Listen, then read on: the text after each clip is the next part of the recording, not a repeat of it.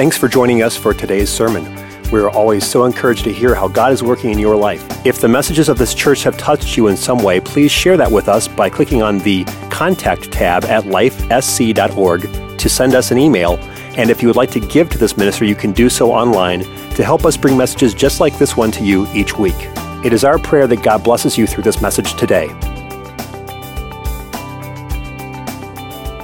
I want to talk to you a little bit about love the hard way. Love the hard way. And in this series that we're doing, the love series, the Lord took me to a strange place to scatter divine seed.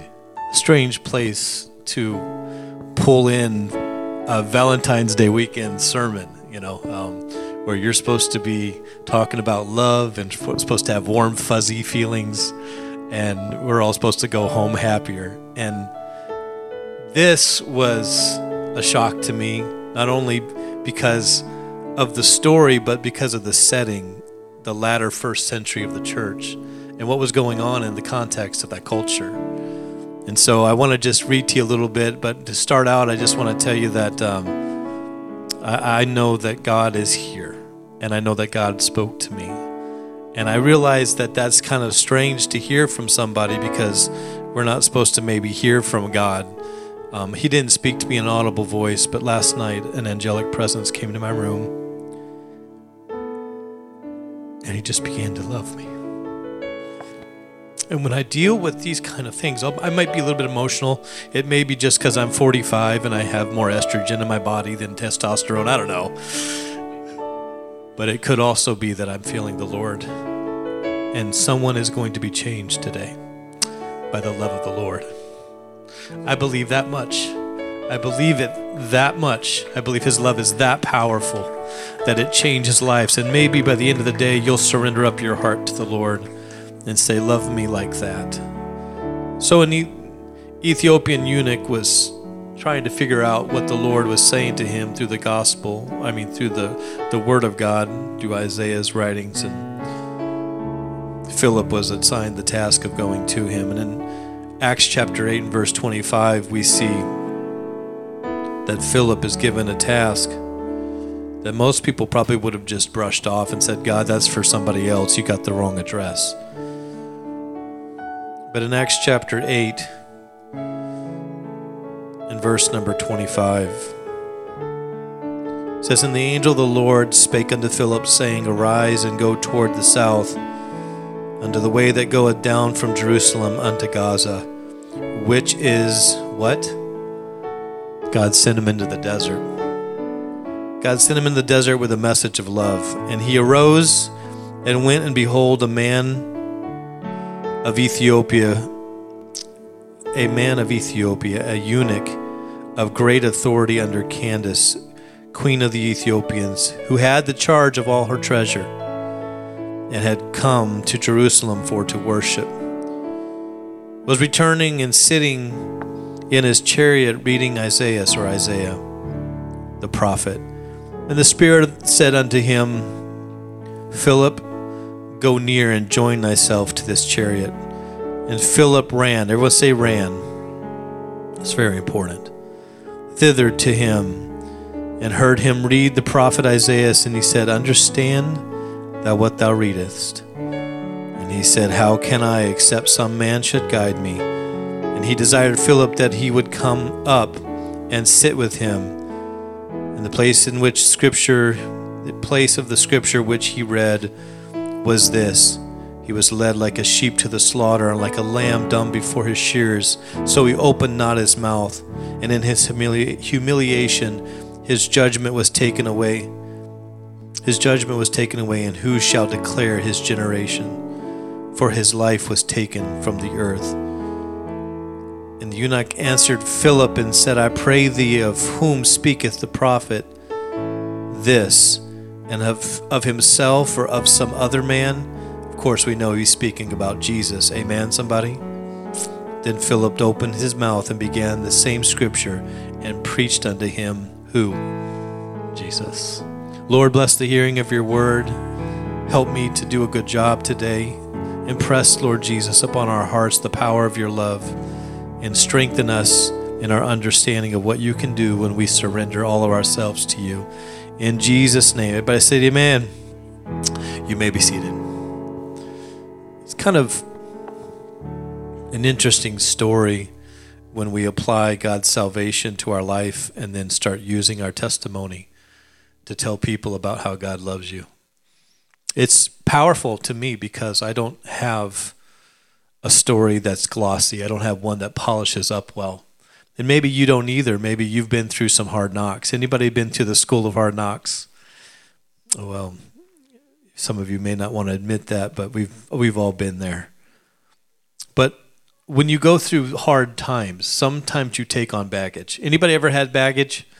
You know, like just the stuff that you hastily packed on a quick vacation and there's clothing all coming out of it and stuff is, you know, it's just like you don't even know if it's going to make it to the vacation destination, but you're out of time. That's kind of like what my life has been like for a long time, where I just really feel like the Lord was trying to use me, but I didn't know how his love was going to work it all out.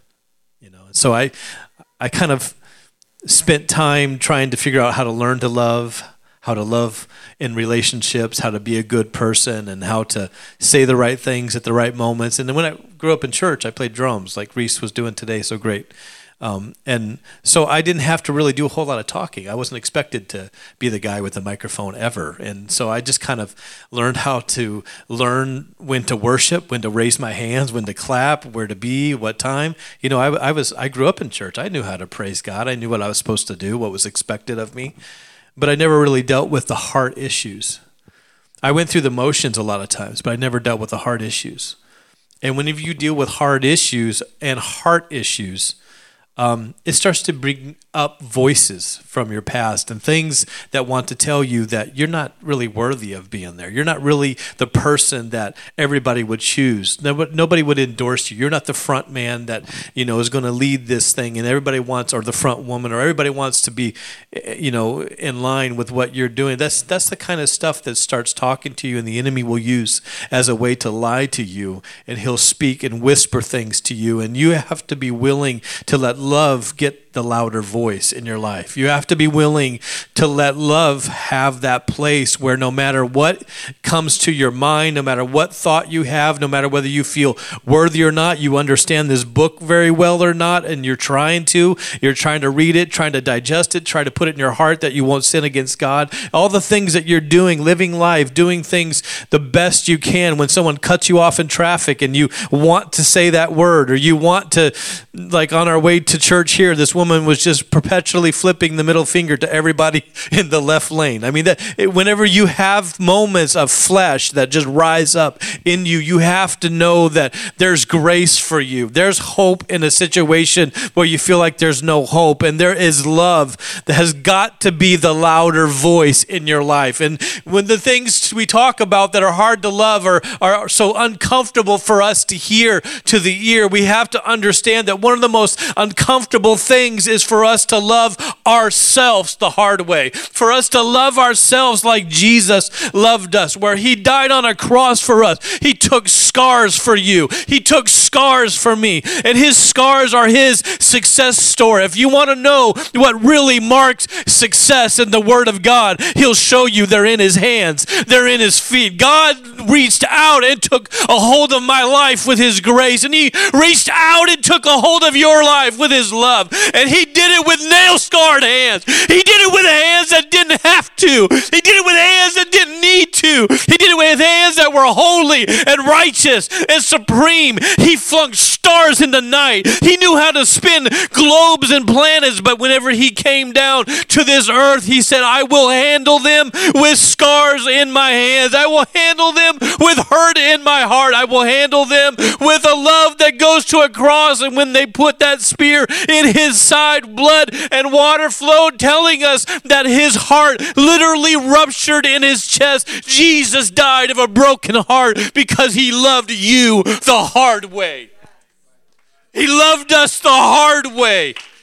He didn't take the easy road. He didn't take the back streets just because he wanted to be from Nazareth. He took the hard way. Can any good thing come out of Nazareth? Yes. My Savior came to earth. My Savior took the hard way. My Savior, the creator of the universe, and you and I, put himself in subjection to his own creation and fulfilled prophecy that could never be fulfilled by someone who wasn't God in flesh. He made himself lower than the angels. He walked through this earth, and I know he is Father in creation. He's Son in redemption. He's Holy Spirit that comforts us in this life today. But thanks be to God that he is above all and through all and in us all. Amen. That he is above all as Father, through all as Jesus Christ in this earth, and in all of us in the Holy Spirit, that we now live comforted and empowered,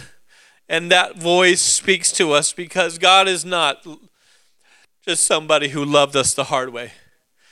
He isn't someone who just loves, but he is love. God is love. It's different from us because we love based upon reciprocity. If I can see that you like me, or that you love me, or that you care for me, then it's easy for me to love you back. And that's not the picture of Scripture here. That's not the story I pulled today for us. The story I pulled for us today is of an Ethiopian eunuch that nobody cared about. In fact, if you understand the biblical text, you realize that the New Testament written in Greek and Aramaic, we understand that the eunuchs of that time were often poor boys that were castrated, and I'm sorry I have to say this from the pulpit, but they were castrated at a young age to be made servants, and they were purchased, they were property. They were purchased by wealthy families, and they were brought into the home because A, they could not mess up their heritage. The lineage of the wealthy family would not be messed up by a man who messed around as a servant. And number two, that they thought that they were more sedate as men, better carers instead of aggressive, because they were castrated or changed by surgery. And so a lot of young boys would be forced to take on this kind of surgery in order for them to be sold and go into the service of wealthy families. And this is very much possibly the case of this individual who served Candace, this Ethiopian eunuch. But you have to go back to get the backstory. You can't really start here and understand the gravity of what's going on in this scripture. And if you just hang with me for a minute, I promise you it'll bless you to hear this. If you go all the way back to Acts chapter 1 and 6 through 8, you can kind of see the beginnings of what's going on in the book of Acts, where the first century church is beginning to be persecuted. And it's not like someone has cut them off, or that someone has, blocked their call, or they're ignoring their social media. They're not. It's not like that. They're being killed. They're being murdered. They're being marginalized for the gospel's sake, for Jesus Christ. It's not like they've gotten up and they're having a bad day, or that their hair didn't go right, or they didn't get what they wanted from their job, or they've been working in a dead end job for long enough, and now it's just like they're never going to get that promotion they'd hoped for. So they're driving through traffic in a roadblock, and they're asking the question, is it going to get any better? That's not what this is. What they're saying is, we are being persecuted for the name of Christ. We're being put in graves for it. And so then they asked the question, when they therefore were come together, they asked Jesus this question, saying, Lord, wilt thou at this time restore again the kingdom of Israel? They're like, are you going to set up on the throne? Are you going to set up your throne so that we get an easier life? Is it going to be better for us following you? Because we've been oppressed and we've been beaten down. And Jesus says, no, it's unfortunately not going to get any better. But he said unto them, it's not for you to know the times or the season which my Father had put in my hands. It's not for you to know. And in fact, it's a no. But the next verse says, but ye shall receive power after the Holy Ghost has come upon you. His answer to the difficult things was, I'm going to love you by putting my love in you. I'm going to put my love inside you by the power of my Spirit. And that love is going to give you the ability to be witnesses unto me, both in Jerusalem, where they're being persecuted. They were being persecuted. Okay, so you've got the picture. And in all Judea and in Samaria and unto the uttermost parts of the earth. And so we jump from there to a very powerful story where one of God's disciples is being literally killed. And so this is such a happy story time, isn't it? I'm giving you all the fun stuff. But Stephen is stoned. I mean, they take boulders, they take rocks, and Stephen is telling the gospel message in such a powerful way that they're quickened, and they don't want to know that Jesus is God in flesh. They don't want to know that Jesus will be the sacrifice to Jehovah, that we can't get back to God unless we go through Jesus Christ. They didn't want to hear that because that removes them from the ceremonial law that they were perfect in. These people were perfect in the law. They did everything right. They crossed all the T's. They dotted all the I's. They were in church. They were in their place. They knew what to do and when to do it. And now Stephen is telling them, you crucified the very one who was God. You missed him. And they're like, we don't want to hear that. So they picked up rocks to stone him a physical death. And Stephen was a good friend of Philip, the one that we read about in this passage that I bring to you. So the backstory is the church is being persecuted. Jesus said, no, it's not going to get any better, but I'm going to put the Holy Ghost inside of you that's going to make you so bold that you're going to literally attack that which is attacking you. You're not to fight with the weapons of warfare, but to literally fight spiritual warfare, because spirit's going to change the earth, amen, because prayers can change the natural. And that's what he was trying to say, is we wrestle not against flesh and blood, but spiritual powers, principles, spiritual wickedness in high places. And so he said, we're not going to fight this with weapons that are carnal, but we're going to fight this with spiritual weapons, and you're going to do that through the power of my Spirit. And so I don't think there's anyone, even psychologists would look at the scripture and say, this is a good time for them to take a step back. Just back up the bus, wait a few, weeks, months, years, till it cools down in Jerusalem and in Judea, where we're preaching about right now in the scriptures. In that area, of Judea, just take a break and don't be so bold with the gospel, because it's killing you, literally. It's killing you. And Saul is already in a rampage. He's ravaging the church, the original Greek says, which means he's pursuing them to the point of imprisonment or murder or killing them. And at that point, you and I would be like, all right, I'm just going to hop online and watch a few sermons here at home. I'm going to stay in for my spiritual feeding. And what they did was they didn't get quiet. They didn't get sedate and, we'll talk about this when it's more convenient. And the truth of the matter is, I bring to you today that when God's love is in you, you need to learn to love people regardless of whether they like you or not. And you also need to understand that people liking you is not an indicator of whether you should share God's love with them. In fact, the most hostile individual can be turned by you showing love to them. So, friend, sister of ours in another church, she turned 40 and she didn't have her husband yet. She said her husband never stopped for directions, so that's why he did.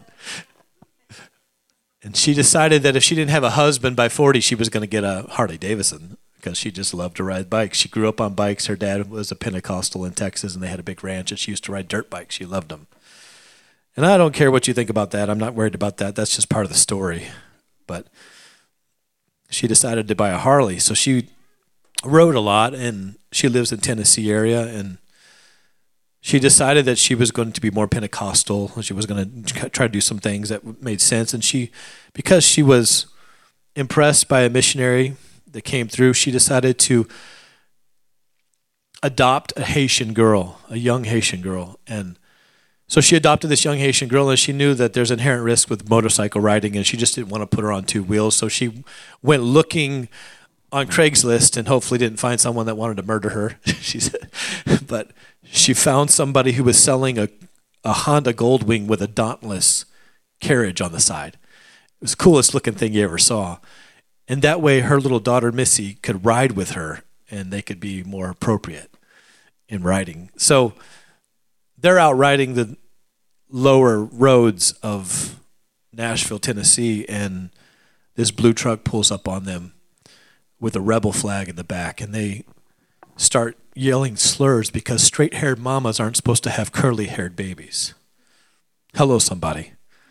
Jesus hates racial discrimination. I should have got a better amen than that.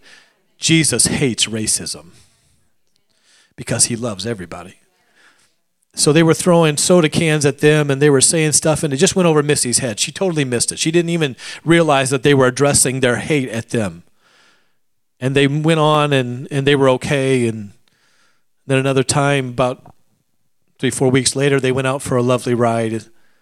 They came up on this road, and Lisa looked in her mirror, and she saw that same blue truck was pulling up behind them, and she said she just tensed up because she didn't know what they were going to do. And sure enough, they upped the ante, and they started by pulling up alongside of them. And she said she just slowed down because she knew we're in trouble. We're out on a dirt road, out on a back road, and we're exposed here. We don't have any protection, and these guys are unbelievable. And they pulled up, and they began to yell at her and call names and even use the N-word toward the daughter and began to throw stuff again. And she slowed down, and then they began to edge her off the road.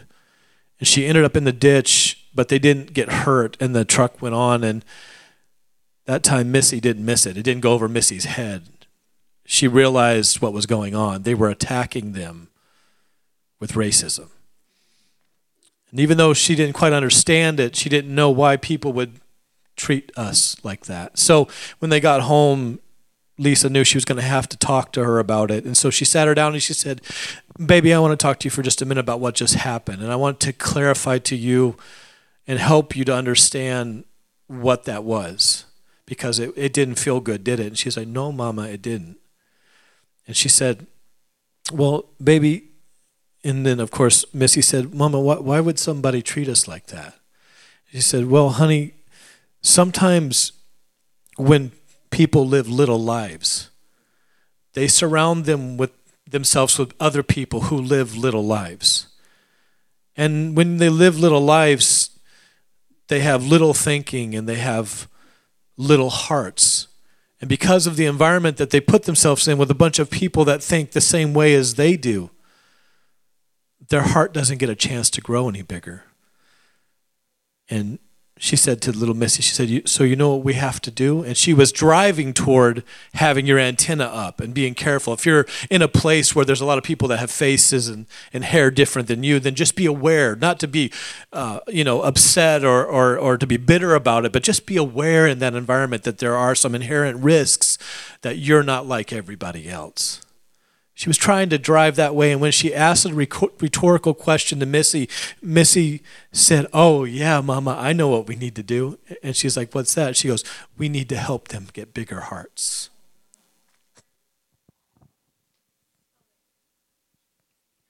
That's what Jesus did for me. That's what Jesus did for you. When you got filled with God's Spirit, or when you took on Christ in your life, he started working on your heart. He started expanding you. And that expansion affects every area of your life. The way you think, the way you talk, the way you look at other people, you will start literally having generational curses pushed out of your life as your heart expands and as you grow. And you find yourself not knowing how to love people, but you love them anyways. You find yourself embracing people and hugging people at church that are not like you, don't even have the same political beliefs, don't even have the same understanding, but you're not allowed to be little anymore. You're not allowed to have a little life anymore. You're not allowed to have a little heart anymore, because God's love is in you and his love is always expansive. So God reaches out through many different things, but I see that in the story they were sharing the understanding that God opens us up and does heart surgery and takes out that stony heart. It puts in, as Scripture says, a heart of flesh. It gives you a way to love when you have no way to love yourself. And I guess what I mean by that is you don't just love your favorite food. I mean, I get it. I love carbs like anybody else. I'll eat the bread you won't eat if you like. If you're paleo, God bless you, but Jesus said he's the bread of life, so I don't think paleo's in his repertoire. I think Jesus loved us to eat a little carbs every once in a while. Sorry, that got out of hand. I see that now. But what happened here is Stephen should have taken it easy. But instead, he shares all of his story, all of his experience with God. And for that, he dies a martyr's death. And Saul is holding the coats, who ends up writing 2/3 of the New Testament.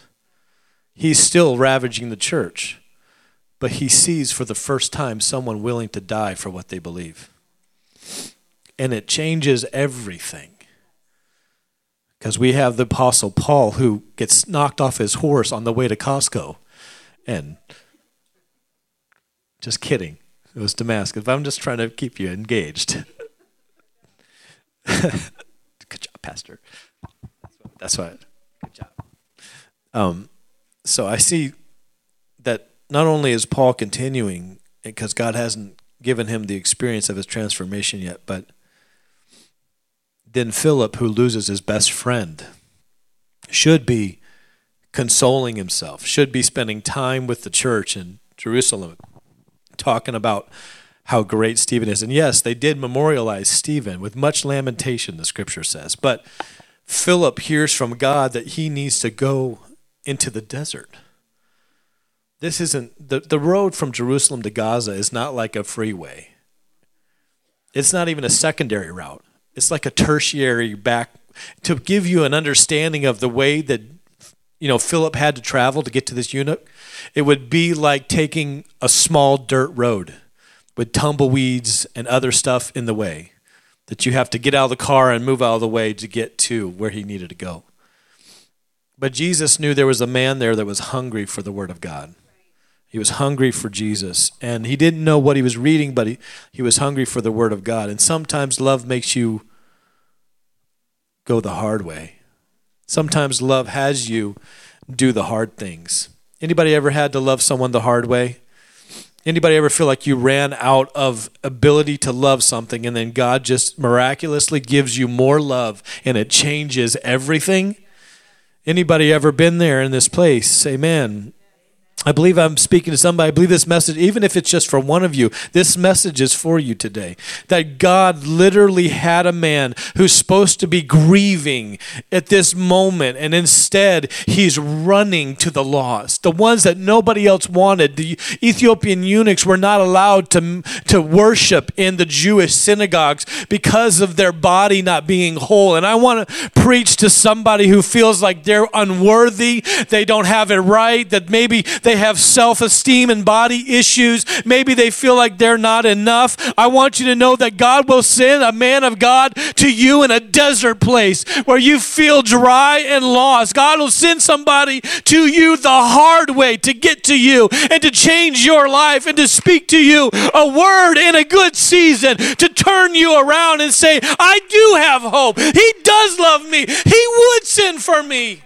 Amen, somebody.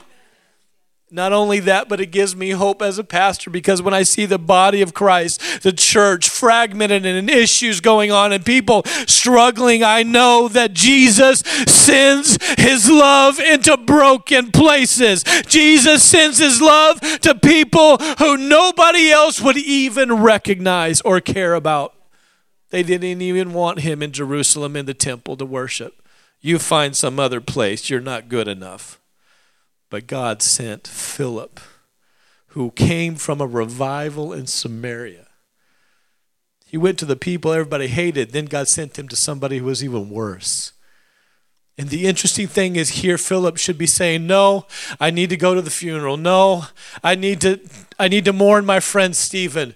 But instead of saying, I need to take a break, Jesus, no more assignments for a little while if you don't mind. Instead, the Bible says he responded by running.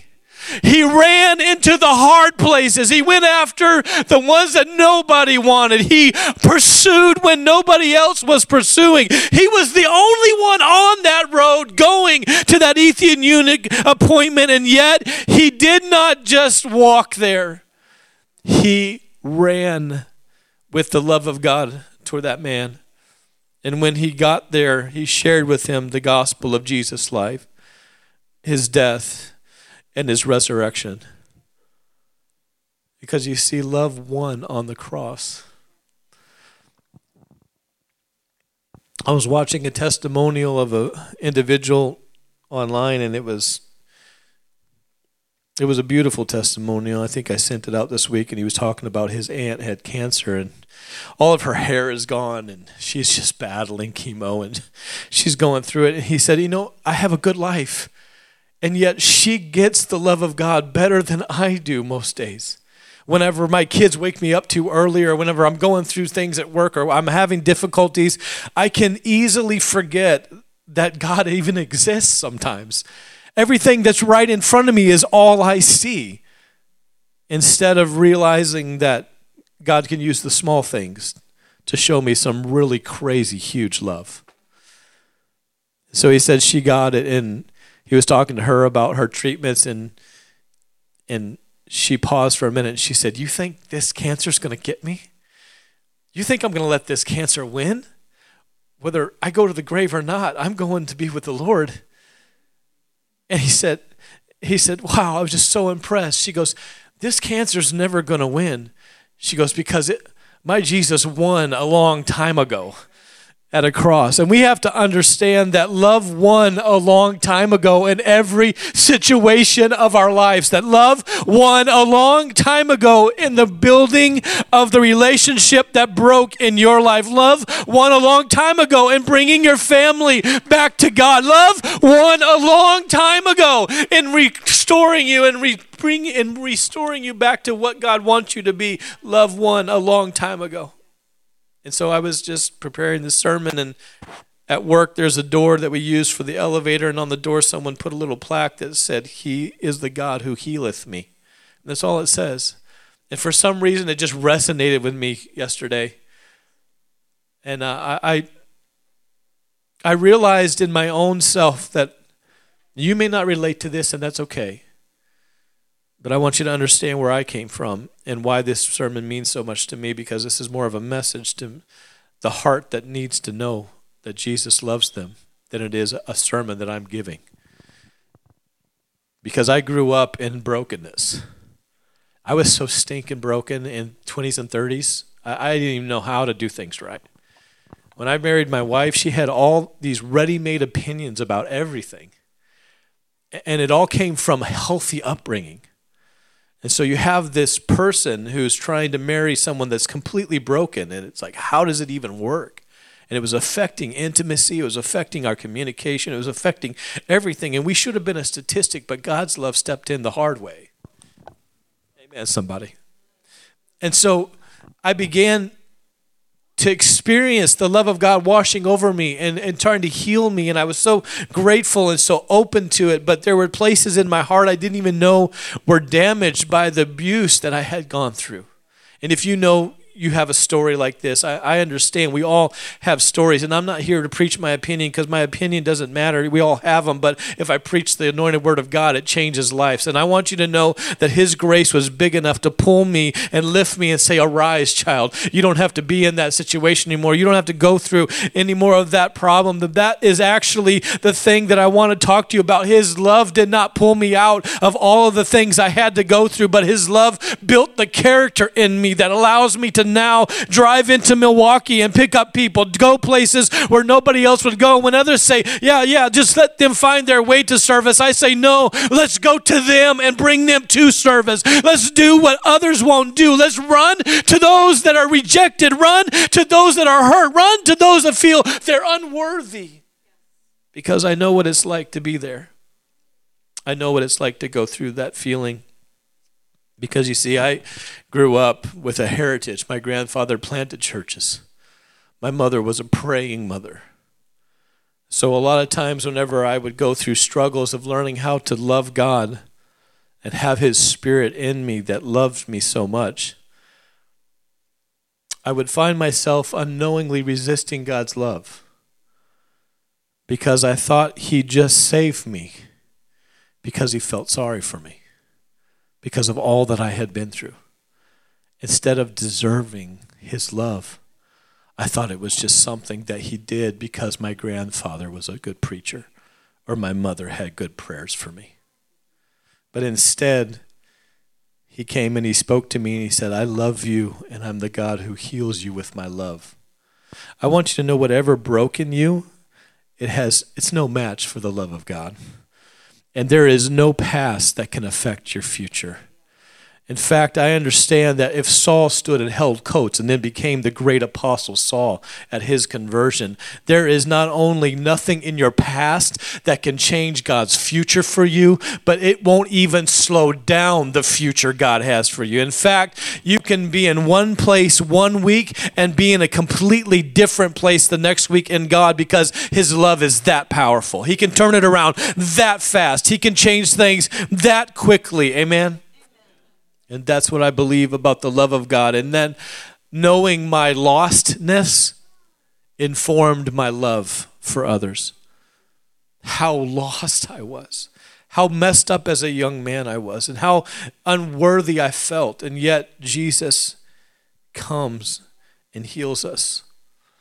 And so while I was dealing with this particular sermon, I began to go back through the different checkpoints of my life and remembering as a 9-year-old boy being stuck in my room, and the only time that I got any kind of interaction at times was to leave and go down to the corner gas station to buy the Sunday paper.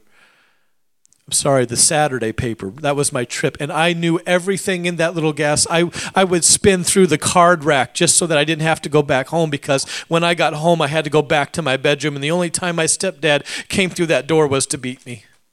You have to understand that when you're broken like that, you don't accept love very well. But his love was enough to change everything for me. And so whenever I would spend time in my room and I would do things to occupy myself, I didn't feel like I deserved everything I got, because there was so much that was put into my life that then in a matter of 6 months or so we would move, and we changed job. My dad changed from job to stepdad changed from job to job, and so we would move 2-3 times a year sometimes with his job changes, all for the same parent company, but he was working in computers, so he had one job and then he moved to another job, and we were moving from different states, and I was so used to stuff coming into my life and leaving that I didn't expect it to stay. And so when I encountered the greater things of God, I didn't expect him to stay. And when I encountered love and when I got married, I didn't really expect it to stay. But God knew how to love you the hard way through people, amen? And he loved me the hard way through my pastor, and he loved me the hard way through my wife, and he loved me the hard way through people that really cared about me. And in this situation in the book is where this Ethiopian finds someone who's willing to love him the hard way. And so God didn't save me just because I was a charity case. And God didn't save you because you were someone who didn't deserve it. You deserved, I get it, we're undone in his presence. We didn't deserve anything. I get that. But he loved you enough to bring his love the hard way to save you. Amen. And because he loved you that much, we should be willing to love people who don't love us, don't even like us, but we should carry the gospel to them. So do you know that God loves you? I mean, really, he really loves you right now, not for what you're going to be, not for whenever you get this figured out, not for whenever you're living a perfect and holy life, but literally as you're walking toward the better things of God and you're taking steps toward the better lifestyle that the Word of God tells us to live. He loves you more than anything else right now, and he can't love you any more than he loves you, or else he would not be in character with who he is. Because his character is love, and he does not love less than or more than. He loves undeniably.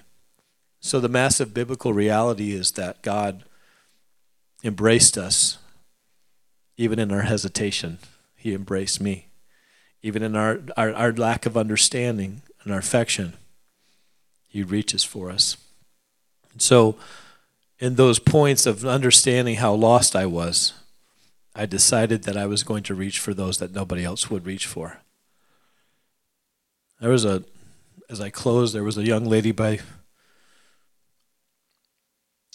the name of Ashley Beal, I believe was her first name.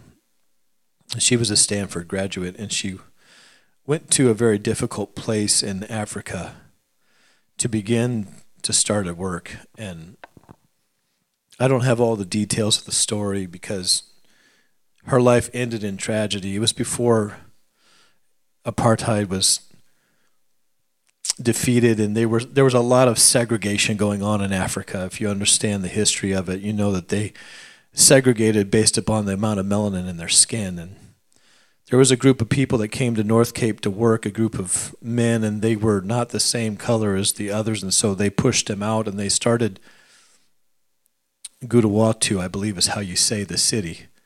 They started this place, and there was a lot of violence there, and there was a lot of things that happened there, and there were 7 young men who rose up against the apartheid, and they were killed by the police officers of North Cape.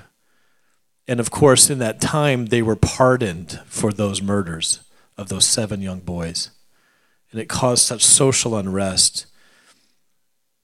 And Sister Beale went there after apartheid had broken. She was able to get into the country, and unfortunately 4 young men, 4 boys at the time, murdered her. And while they were murdering her, there was racial slurs from the mob of people that were there watching.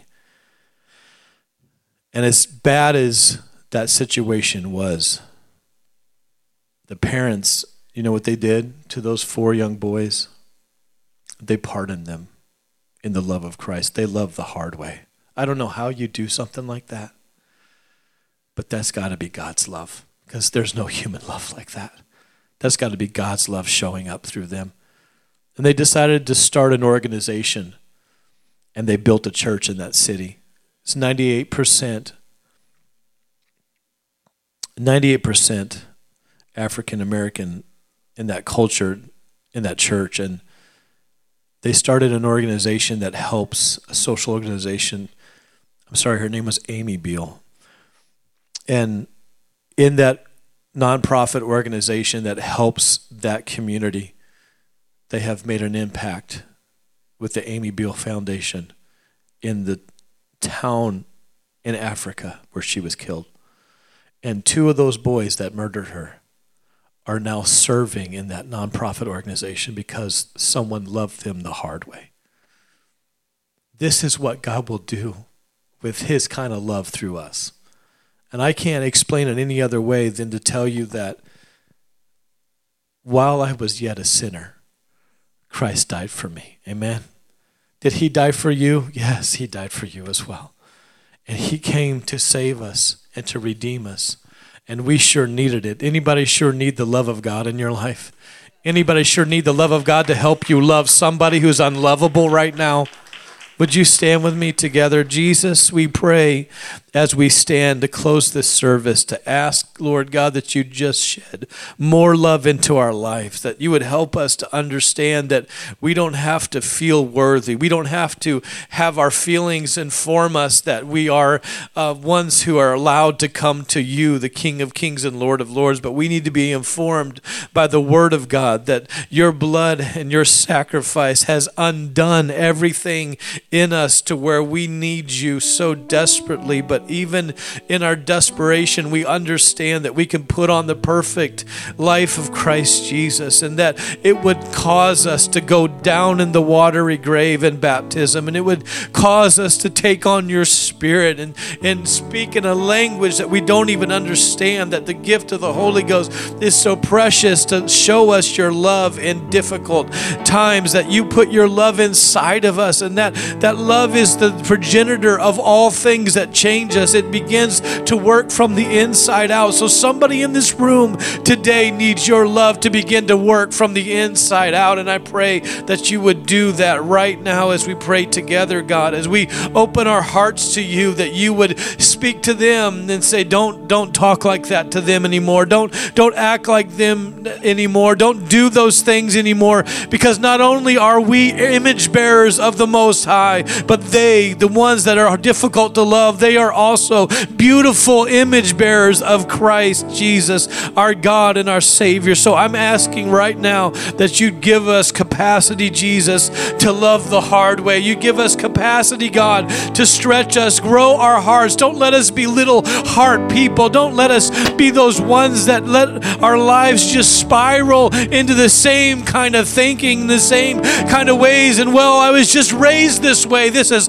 just how my family is. No, He's put His love inside of us. And Lord, would you expand our hearts? Would you make us have bigger hearts toward those that don't know you? Would you help us to run? When was the last time we changed the way Christians are viewed and we ran to those that nobody cared about? We ran to those that didn't have love in their life, that didn't even know what it's like to have a loving touch or a loving, caring person in their life. But we can be the love of Jesus to this world. And I pray over each individual right now that you would let them be your love to this world and let them run to those, even if they have to take the hard way to get there, like Philip did.